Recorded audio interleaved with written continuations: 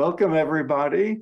This is Phil Goldberg, the usual co-host of Spirit Matters. My buddy, Dennis Ramundi, who you're accustomed to seeing, is unable to join us today. So I'm winging it by myself with my distinguished guest, making a return visit to Spirit Matters, Acharya Shunya. Acharya is a welcome return guest. She is a well-known and distinguished teacher, author, speaker, scholar of non-dual wisdom, originally from India, and the first female lineage holder of a distinguished Vedic tradition, which is extra relevant given today's topic, and the founder of the Awakened Self Foundation and the nonprofit Vedika Global. She has a podcast on which I was once a guest called Shadow to Self. Her previous books include Ayurveda Lifestyle Wisdom and Sovereign Self, which we discussed on her first visit to Spirit Matters. And now a new book, Roar Like a Goddess, Every Woman's Guide to Becoming Unapologetically Powerful, Prosperous, and Peaceful. Now available from Sounds True. Welcome, Acharya. Thank you, Phil. It's such an honor to be in conversation with you here at Spirit Matters. Last time you were here, I will tell our audience, we did our usual thing of asking for the guest's spiritual background and journey. And so I would encourage our listeners to listen to the first interview as well and get to know Acharya even better. But let's jump right into the new book. Let's begin by asking you why you chose this topic. Why the goddess? As authors, we often choose topics. I feel like this topic chose me, Phil. The goddess wanted me to write this. I don't share miracles, etc. in life because I'm a Jnana Yogi from the wisdom path. But we celebrate a festival called Navratri, the goddess festival. And last time that came around, which is about a year ago, on the 6th day of Navratri, I was working on a semi-academic book on Ayurveda and Vedic psychology, near completion. And that's not the time you swing over and start writing a new manuscript. But I felt this. The only word I can say is this inspiration, this knowingness that I must write this book. And when you go through the Devi scriptures, the goddess scriptures in India, such as the Devi Mahatmya, also known as Chandipat, I would be fascinated when it says the goddess made sounds like It was like so much power. She couldn't contain herself, and we call it the Hunkar, like the Omkara, and it's a goddess's Hunkara. And I didn't know how to translate it, but I felt this Hunkara inside me, so I called it the roar. So it's like Shakti bringing out this powerful sound of manifestation, which became the book. And probably I had arrived in my own journey, Phil, to a place where I didn't want to just sit behind my robes that my lineage provides me, behind the Sanskrit and the scriptures, the Shastra, to just create this image of near perfection. I wanted to talk about the vulnerability that with which I walk along with my enlightenment that I will not deny. And I wanted to also talk to my sisters. I've taken avatar in a woman's body this time around.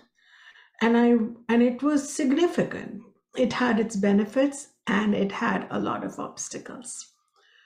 And I wanted to talk about it. And as I wrote, the first page I wrote, I don't know why, but the more I wrote, the more I knew that maybe I'm becoming an instrument through my transparency, through my vulnerability, and through my truth telling for a change for not only womankind, but people of all gender, because men too are forced to give up their humanness to be manly.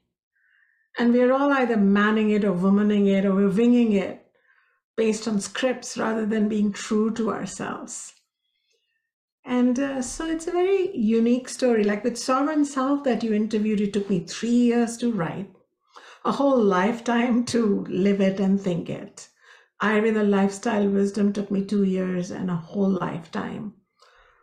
This book, it was not even like, I didn't even think I'm a goddess teacher, I'm a divine feminine teacher. It's my private practice as a practicing Hindu teacher, Sanatana Dharmi teacher who practices God in non-dual formless Brahman and then as informed Saguna Brahman as Devi.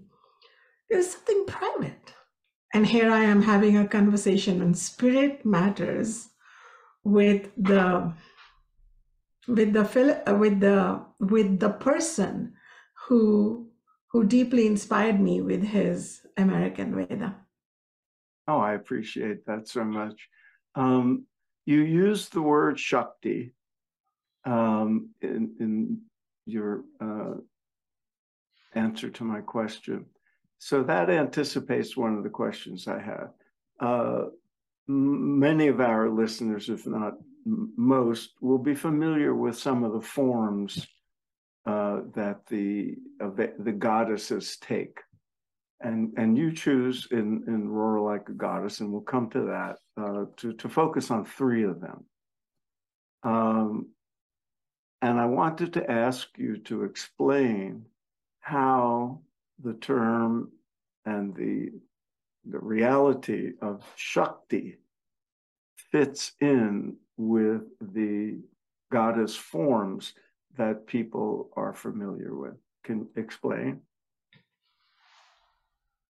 It is significant. I found it significant that power itself incarnate is then incarnate in the feminine form and not the masculine. That itself, in the Vedic tradition, in the ancient old Hindu, pre-Hindu tradition known as the Vedic tradition, because Hindu is a term given later. The original term is the Veda, which comes from the root word vid, V-I-D, which means to be aware, to know. So in this conscious tradition, power, when things were being allocated genders, and power was allocated the feminine gender.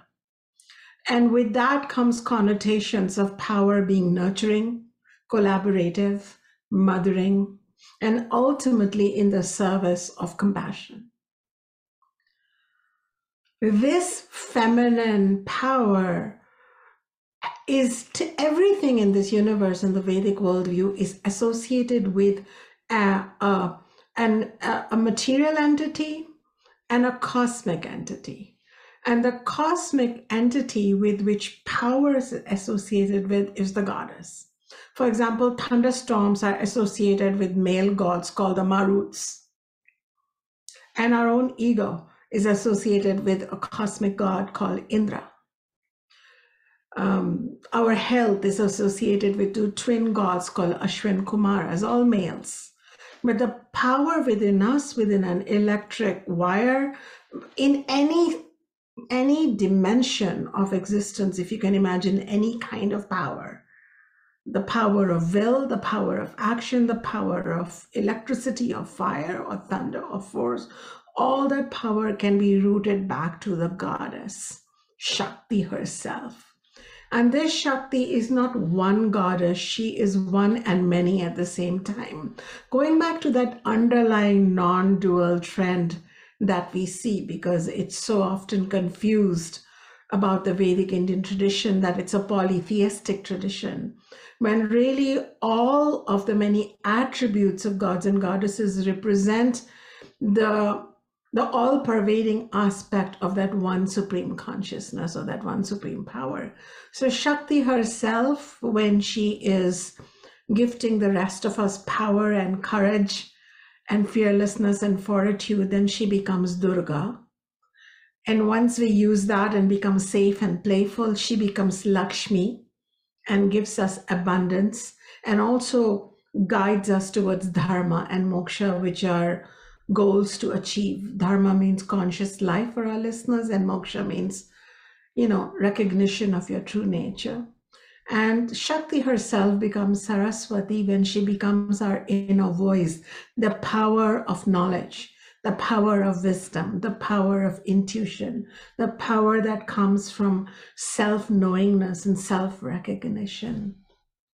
So I wanted to talk about Shakti. So the book begins with Shakti, so people don't think we're chasing these myriad goddesses down history or mythology. And then I wanted to talk about her three chief facets, which are often known as the feminine trinity. The feminine trinity. We have the masculine trinity of male gods, Brahma, Vishnu, and Shiva. So we have the feminine trinity of Durga, Lakshmi, and Saraswati. That worked for me. Shiva is generally paired with Shakti. We hear about Shiva Shakti and the unmanifest and the manifest. Also, people, especially if you go to India, if you look at India, you see many more than three forms of the divine feminine. There's countless forms. And one that's often invoked is Kali. And so the question arises why you focus the book on Durga, Lakshmi, and Saraswati, and not the others, and not Kali. How do you explain that? Because Kali is in the book. She's not the most, she's not the significant, because Kali is Durga. Because Kali is Lakshmi, Kali is Saraswati. We have the Nila Saraswati, we have the dark qualities of Saraswati as Kalaratris, so Kali is naked truth. She's not just naked in body, but she's raw and naked in truth. There are no illusions and deceptions occur. So in the Durga chapter itself, I cover not only Durga, but then forms that align with Durga, such as Kali, goddess Ambika, goddess Parvati, and their stories, because they all kind of belong to a cluster together. And then in Lakshmi's section, I talk about goddess Rati, the goddess of love, romance, and sexuality. And I bring in Parvati again, because Parvati, who is the consort of Shiva, is kind of like the mother goddess. And I could have done this whole book from the Parvati's perspective. Like when Parvati gets raging, she becomes Durga, and then from her third eye of Durga emerges Kali, and then Kali becomes Ambika, and I could have done that. But I chose to stick with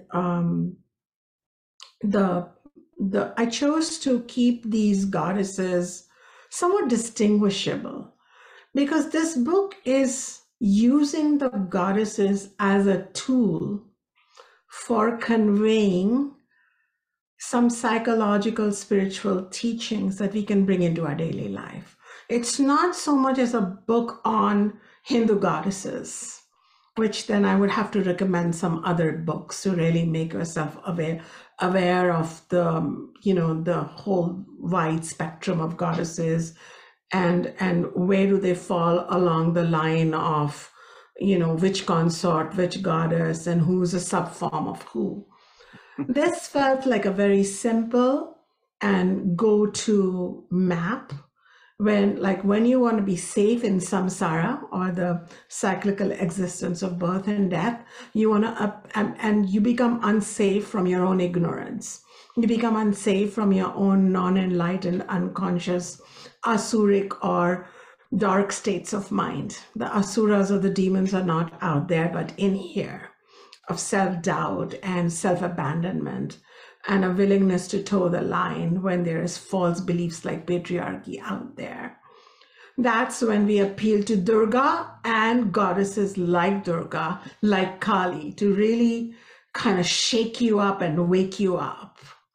And then when you want to play and thrive in samsara, in that same worldly existence, which is, if you're ignorant, it's painful. Otherwise, it's like a buffet of sensuality and happiness. Well, then comes along Lakshmi to help us play and to help us give back. And finally, when you've done playing and you're done giving back, because dharma is the beginning, not the end of our spiritual quest, comes in Saraswati to say, wait, did you close your eyes even and experience that inner witness of your breath? And then she takes us to our final journey. And we recognize that the goddesses that we were looking at out there for sustenance and wisdom and insights dwell within. And there I compare the Atma, or the higher self, to this Shakti, to this goddess entity. And there I come to the pinnacle of Bhakti Yoga, where it begins with me and the goddess being separate, to, like, oh, please, Goddess Durga, help me, to me coming and seeing goddess everywhere. When I start beginning karma yoga and I start helping others too, and myself. And finally with Saraswati, I come to the pinnacle of non-dual bhakti or devotion, where I find that the one I was being devoted to, I find lives within me. And the term is Atmanivedan, where you then start really revering your own true nature, your deeper nature, not your everyday nature. You, in a sense, multiple journeys are happening here. You, in a sense, already asked this next question, but I want to ask it anyway. In your teaching, you call yourself an Advaitin, a non-dual teacher.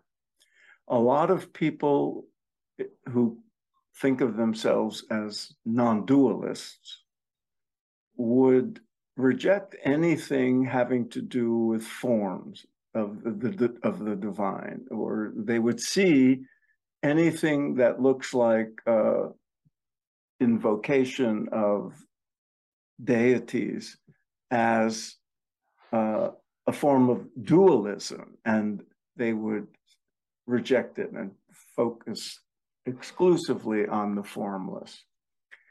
But in my experience, some of the most distinguished, legendary non-dualists also had a bhakti side of them, including Adi Shankaracharya and all the others. Can you explain the utility of working with forms like goddesses in the context of non-duality? The Advaita tradition means Advait. Dvait means two and more. Multiplicity. Duality means multiplicity. Advaita means not two. There is only one. There is one presence, one consciousness, the one self. And by nature, Advaita should not reject anything and anyone, because there is not two. If at all, the Advaita tradition can include duality as well as specialized, what we know as Vishishta Advaita, where we think, well, we're different, but we all come from the same source. I'm going to say this because it has to be said, that the Vedic path is misunderstood, not just in the West, but in India too, in the modern times. It has been misunderstood because the acharyas are teaching short versions of, do you want bhakti, or do you want this, or do you want that? The traditional path was that you began with upasana yoga, which is where you purify yourself. your body, your speech, your thoughts. Then you are ready for Karma Yoga. Now you're on the world stage. You may or may not have studied a scripture, but you have begun to see that great presence, God, Goddess, everywhere. And so you have the Panchayajna, 5 ways of giving back. And ultimately, when that has purified your ego even more, you go to an acharya, you submit yourself, and then you are given Jnana Yoga, or the ultimate non-dual teachings. And all of this cannot happen in a vacuum. This has to happen in the big circle of Bhakti Yoga. And Bhakti Yoga also proceeds, as I mentioned earlier, from duality, because that's how we begin. You know, it's me here, the world is there, and God, Goddess is there. So it's a triangle. That's how we all begin. That's how children begin. That's how humans with childlike or like a beginning consciousness, we see a triangle. Me versus the world, me and God. Then we go deeper and me and world become one. So we start serving the world and being less cruel in the world and being more dharmic in the world. And it's God. So now it's 2 points, not 3. And finally, when we reach the ultimate non-dual teachings of Jnana Yoga, we realize, oh, the world is in me and God is in me. There's only a dot here now. There is no circle, no triangle, no linear line. This journey happens through the systematic study of the 3 yogas within Bhakti Yoga. And what happens is through this journey is your relationship with the divine absolute changes from being out there to everywhere to in here. And this is the Advaitic journey. But what happened was, and when you've made that journey, you can come back and sing a song to the goddess on your altar. But you know that deity is not what you're singing to. You're singing to the representation of that ultimate consciousness as a deity who also dwells inside you. So the difference between an unconscious person singing to a deity and an Advaitin singing to a deity is outwardly it looks the same, but inwardly Shankaracharya knew, you know, my ancestors knew, I know that when I sing to this metal or wood or stone deity, I'm really evoking that consciousness within me. We realize it. And that's why at the end of every Vedic prayer, we have this thing called Atma Pratishtita, where we take the deity and we say, okay, go back in now.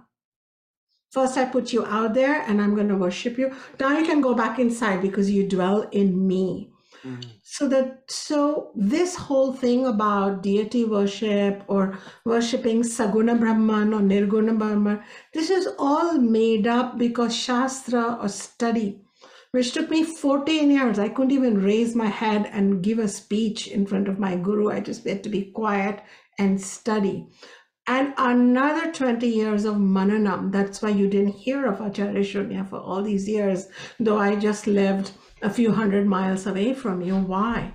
Because we study the scriptures and then, which is we listen, Shravanam, we contemplate, Mananam, and then we come to this resolute place and we see God everywhere, in the rocks, in the mountains, in the deity. And that's the true non-duality, in my opinion, and as per the Shastra also. Thank you for that. I hope that people pay careful attention to what you just said. It's filled with wisdom. The book has been called a feminist manifesto rooted in classic Vedic teachings. And one of the things that struck me in having spoken to you before and in this book is you are both traditional and you are very careful to honor and respect tradition, and you are at the same time radically modern and in a sense breaking with tradition, not breaking with tradition, but applying traditional teachings in a radically different way because you live in the 21st century and you're speaking English and you're in America. Were you conscious of doing that when you were writing the book and when you teach, of sort of the balance between transforming teachings and applying them in different ways, and at the same time being faithful to their essential essence in traditional way? I'm very conscious, Phil, of the opportunity I have, the world platform I have in this 21st century. I'm also conscious of the responsibility I carry towards an ancient tradition. I still have my uncle, who is the second Acharya in Ayodhya. We still train students. We still have a whole tradition to upkeep, and I have students from the whole world who study with me teachings by my ancestors and by Shankaracharya and the tradition. But as an Acharya, as a spiritual teacher, one of the teachings in the Acharya Samhita is you must translate it to the era that you are in. When Lord Krishna spoke to Arjuna, he had to speak based on the, it's an English word, exigency of that situation. My writing is even better than my spoken because this still remains my third language. There's Sanskrit, Hindi, then English. But still, like, what his teachings were based on, he's talking to a warrior. And it really only, he begins teaching the metaphysical in chapter 2, but then by the time he comes to chapter 18, he's able to really show them, the full form. So we go through even things like, what should you eat? How should you meditate? Like these basics based on that time. So I feel like if I didn't do that, if I didn't address the Me Too movement or the racism and the inequality and the wars, then I'm just closing my eyes and I'm saying Rama, Rama, Rama. I'm just chanting and I'm helping millions of people bypass. Just bypass. But that's not the legacy I come from. My grandfather and my great-grandfather also spun the charka when they were trying to weave their own cloth in a way to tell the British that we don't need to buy cloth from you. And my great-grandfather gave the slogan in 1900 in India, which said, Sarvarogyam Sarvamukti, which meant arogyam or health for all of mind, body, soul, but mukti too. And mukti had a double edge because it's like, is it spiritual mukti or is it freedom from colonial, empire mukti? So I come from a family, we are householder sages, and we come from a family that has always been alert to the needs of our times, to the pains of our people, and to the circumstances that are also affecting us. And when my grandfather, after spending time in the Himalayas, came back, he had a period of silence, extended period of silence, and it took him a while, but then he really gave himself to social activism along with spiritual enlightenment of his students and through his discourses and through his books, etc. So I'm very conscious, and the more conscious I have become of it, the more I am walking that fine line between being a spokesperson for the tradition, that it's not irrelevant, that it may be misunderstood, that it's being dumbed down a bit, or it's being wrapped up in the false guru-disciple kind of veneer, which is not our original tradition. In our original tradition, gurus are never God. Guru is only a path sure to God. We ourselves were devotees. My ancestors were always devotees of God. They were gods themselves. This is a more new phenomena. So I try and, through my role modeling and through my writing, try to humbly put my 2 cents forward that let's not be done with guru or guru concept. Let's just rethink it and let's be smart, like we even need the arithmetic guru, or we need the Swami Vivekanandas, and we need the Eckhart Tolles, the modern gurus of today. We need them. And let's be done with the darkness. And then that modern activism in my life is what I owe to this planet. Thank you for that. You talked about your family, and if you don't mind, I'm going to, I was very moved in reading the introduction to the book, where you talked about your parents, your late mother and your father, and the effect they had on you, and you eventually became the first female lineage holder, which, is a comment in and of itself. Tell us about your upbringing and how it prepared you for the role you've taken on. My grandfather and my great-grandfather, both of them were illustrious, known householder, sadhu. We call it sadhu or sage parampara. Sadhu is not exactly a rishi, but they are also carrying the samadhi, like a balanced state of mind to be able to take us from darkness to light. And they embodied in their life. My great-grandfather compiled the Adi Bhagavad Gita. My grandfather wrote many commentaries, but in Hindi, and was leading forward the works of Swami Ramatirtha. So we've had a lot of work in our family around the Gita, around the Upanishads. And my personal grandfather fell in love with Ayurveda too. And that's how I got the endowment of Ayurveda in my life. More of its philosophy and spirituality and lifestyle, more than like actually giving drugs, Ayurvedic drugs to fix something. And now I find that that's the best kind of Ayurveda. When my father came along, India had become independent.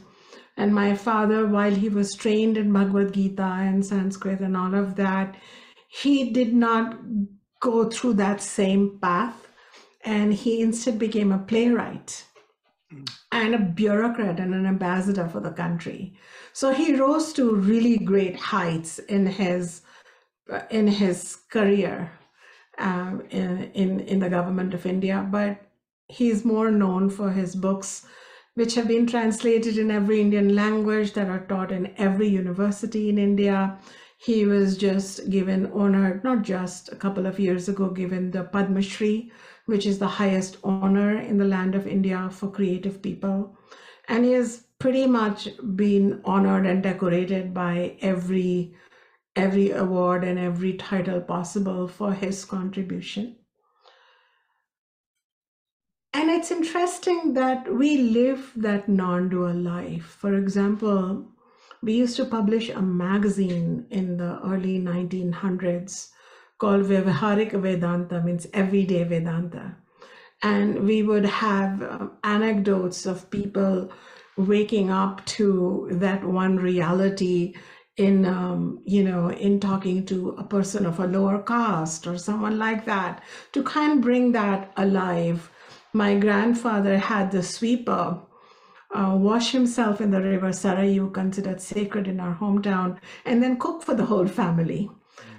It upset the ladies in the family, but my grandfather was like, no, we're not going to believe in these false distinctions of caste and creed or race, and we're all going to be one.